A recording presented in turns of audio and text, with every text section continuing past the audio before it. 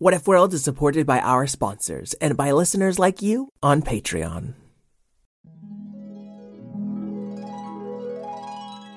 What if kittens played the glockenspiel?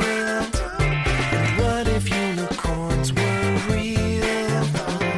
What if you could fly or travel back in time? We welcome you to What If World. What If World? This is What If World. Hey there, folks, and welcome back to What If World, the show where your questions and ideas inspire off-the-cuff stories. I'm Mr. Eric, your host, and today we've got a question from a patron named Oliver. Hi, my name is Oliver, and I'm 5 years old. I like robots, and my first question is, what if when cows mooed, they shot bow and arrows out of their noses? Bye. Wow, Oliver. That is certainly something I've never considered. I hope the arrows won't be too gooey. Believe it or not, I found another cow question from one of you listeners, whose name is also Oliver. This Oliver's from Mount Pleasant, Michigan, and he asks, what if cows were just as smart as humans, and we could play together and stuff? Ah, very good. Well, I hope you two Olivers know that you are cosmically aligned, because those are the only two cow what-if questions I could find. Snarr? Oh, does Snooky Monster talk for Weewie? Oh, hi, Snarzard and Fred. Snarzard. He says we giving a shout out to Harper and Ellie this week. Oh, well, thank you, Harper and Ellie. It's so good to hear from you. Well, I've got 2 shout-outs to give myself. It's not a competition, JF Cat, but I've got a shout-out for Aria. Hi, Aria, thank you. And another one for a boy named Nova Luis. Oh, that's a really cool name. Okay, yes. Thank you to Harper and Ellie. Thank you to Aria and Nova Luis. I approve this meowsage. Okay, JF Cat. Now let's find out. What if when cows mooed, they shot bow and arrows out of their noses? And cows are just as smart as humans and we could play together and stuff.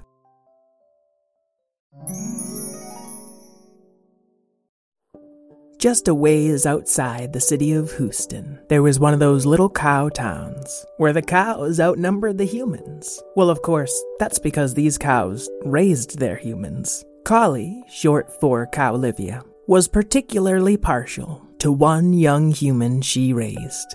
His name was Ollie, short for Oliver, and she was just headed up the hill to feed him today.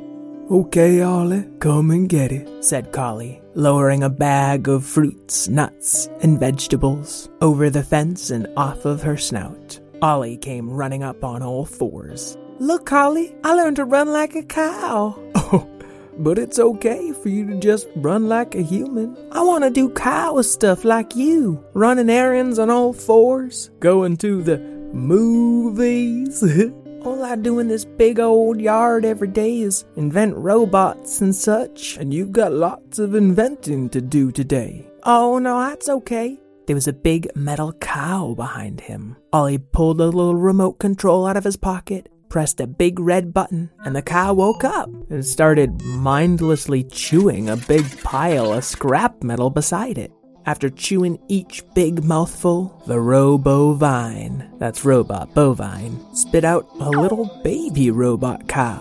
See, I built a cowbot that can make other cowbots. Easy as that. Oh, I don't know. I'm trying to make a quick trip today. I'm feeling a little under the weather. And Collie carefully aimed her nose away when she sneezed, because a long arrow shot out of either nose, right into the ground. Aw, shucks, Collie, but you're sneezing arrows again. If you have my hands along, sure will make the trip quicker. Well, you are awfully clever, Ollie. Tell you what, you climb on over that fence, and we'll go shopping together. Collie, you won't regret it. And Ollie hopped over that fence, and he and Collie chased each other all the way to town. while the old row-bovine behind them just kept spitting out little cows. And those little cows kept eating more bits of old metal and getting bigger. By the time Collie and Ollie got to town, Ollie's legs were awfully tired from all the running and playing. "Okay, why don't you just sit on my back for a while? You can help me get groceries after a little rest." "Okay, but I'm gonna help. Ain't nothing you can do to stop me helping." And Ollie was fast asleep, but he weighed next to nothing atop Collie's back. Collie noticed that she and Ollie were getting a lot of strange looks. "Does she have a human boy on her back?" "I reckon she does. Humans are animals." So after a few minutes of browsing market stands, she walked down an alley and gently shook Ollie awake. "Huh? Oh, I'm ready to help, Collie. What are we up to?" "Ollie, I don't know how to break this to you, but I think you ought to maybe go home." "What? Why?" "Oh, everyone just thinks it's kind of strange, me being so friendly with a farm animal." "But I'm smart. We're friends. We play together all the time." "Well, I can't get into it now, but cows have a long history with humans, and it ain't all pleasant." Oh, I know. Collie had a satchel slung over her back, and out of it, Ollie pulled a big white and black blanket. "See if I put this over me? Maybe some big floppy leaves for ears. Oh, and a little rope tail, yeah." "Well, if you ain't the spitting image of a young cow." "You mean it?" "Nah, but cows don't look too closely at kids. I think your little cow disguise will work out if you just really try to think and act like a cow." Well, I've been practicing like I showed you." And Ollie got down on all fours and followed Collie out of the alley. Sure enough, none of the other bulls or cows gave him a second glance. They went about grocery shopping, filling their totes with all different kinds of fancy grass, and of course some people food for Ollie, when a movie started playing. Now, cow hooves have somewhat limited their inventing capabilities, so a cow movie was more like a play. One of the cows on the stage was dressed like a wizard, and the other cows had big glass globes over their heads, sort of like space helmets. "Moo, please don't dive into the deeper ocean with me," said one cow, doing her best Abacus P. Grumbler impression. And the moon cow actors picked up the Abacus actor and dunked her in a big trough of water. "Oh, that's what happened. I remember. Who was that laughing? Sounds like a human." And all the cows watching the movie slowly turned. Collie stepped in front of Ollie before he could say anything else. "Oh, don't mind him. He's just really into humans right now. You know, kids, he'll grow out of it." Yeah, I love being a cow. A moo! And when he gave his biggest, loudest moo, all the other cows dove for cover, expecting arrows to shoot out of his nose. Yikes! Moo! Abacus P. Grumbler is very upset. "I don't get it," said Ollie, taking off his cow disguise. "He was a human." "Yeah, we all got that." "You all say moo is part of everyday speech, but an uncivilized beast." "Oh, the moomanity." "Sorry, I'll get him out of here right away. Come on, let's go." And Collie started backing up, pushing Ollie behind her. "Good riddance." "Bon mouillage." "That one was a stretch, Moosef." "I know." Ollie and Collie walked back toward their little farm. "I don't get it. You all moo all the time." "We say moo, but when you shout it or sneeze it or scream it, we can moo out bow and arrows from our nose." "I know, it's really cool." "I suppose I shouldn't be mad at you. You never knew after all." "Knew what?" Collie thought long and hard before answering. "See, when a person's afraid, they start acting like they're the only most important person." "So they can keep themselves safe?" "Well, yeah. But what do you think would happen if a person acted fearful, like they was most important all the time? Well, I guess they'd scare other people. That's right. And are two people who are scared of each other ever gonna be good friends? I think it'd be really hard. And if a person don't have no friends, you think they're ever gonna be less scared? Well, no. Being alone's even scarier. And that's why we don't use our bow and arrow noses anymore. So I just scared everyone. Well, then I promise I'll never be afraid again. A distant thundering sound was rolling towards them, getting louder as it came. They looked up the hill toward their little old farm and saw an army of row-bovines clipping and clopping in their direction. Ollie, is there any chance that my row-bovine could have gained sentience and decided to take over What If World? Yep. Yep. Moo, moo. And the row-bovines started shooting big metal arrows out of their nose toward the town. Shoot, shoot, shoot, shoot, shoot, shoot, shoot. They stuck into the ground and into the sides of houses. The loud thunks alerted the township, and soon a herd of cattle were whipping themselves up into a stampede. Oh, I'm scared. I always knew robots would take over. I'm in the mood to move. And Ollie turned to all the townsfolk. No, you all promised to never be scared. That's not what they promised. We can be scared. As scared as we please. If and we don't move, we'd say okay. Moo, moo, moo, moo, moo, moo, moo, moo, moo, moo, moo, moo, moo, moo.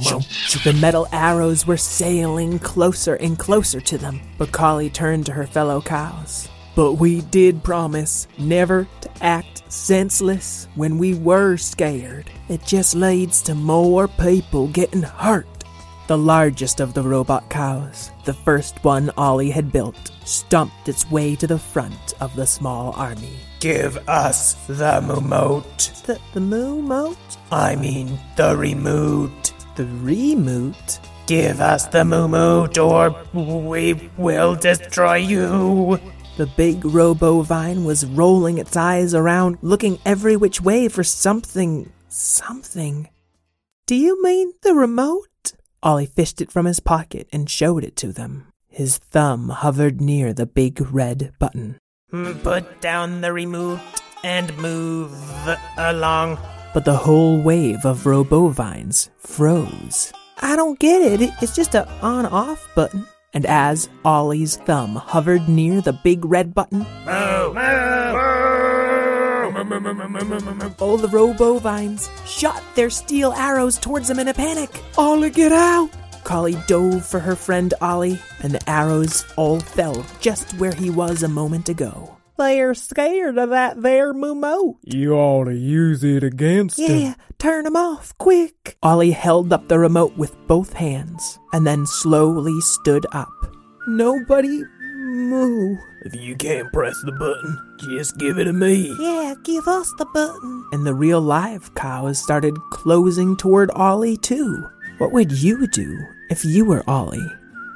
It's not fair that everyone be afraid of one thing so much, he said, holding up the remote and sliding off the back cover. What are you mooing?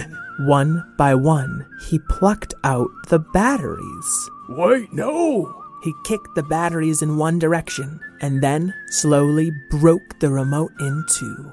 The row-bovines looked ready to move, and then they just looked tired. Come on, let's move home, the big robot said to its whole family. Moo-wee. Nice work, kid. Yeah, look at them row-bovines go. Yeah, I was scared the whole entire time. Well, wouldn't it be nicer if they stayed and played? Asked Collie, and the family of row-bovines slowly turned to look at them. Yeah, come help us clean up all these arrows, and I'm sure you can stay for the next movie. And the row-bovines cautiously made their way back, chewing up their metal arrows and spitting out shiny little toys for the young cows. And you made these toy-making robo-vines? I sure did. The cows were so happy that they even let all their humans out to play. And robots, cows, and humans alike all sat down to watch the next movie. Moom Peachy, Moom Pirate, Moo Arg. Let's sail, Moo Cross, Moo 7, Milk Seas. The end. All right, Oliver and Oliver, I hope you both enjoyed your story. Folks at home, if you want early access to ad-free episodes and a higher quality audio and a better chance of getting your question answered, check out patreon.com/whatifworld.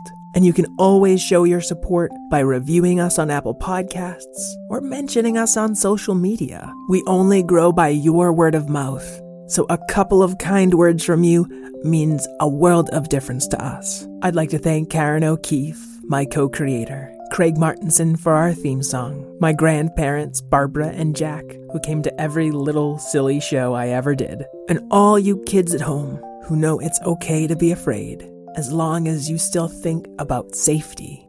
Until we meet again, keep wondering. What if world? This is what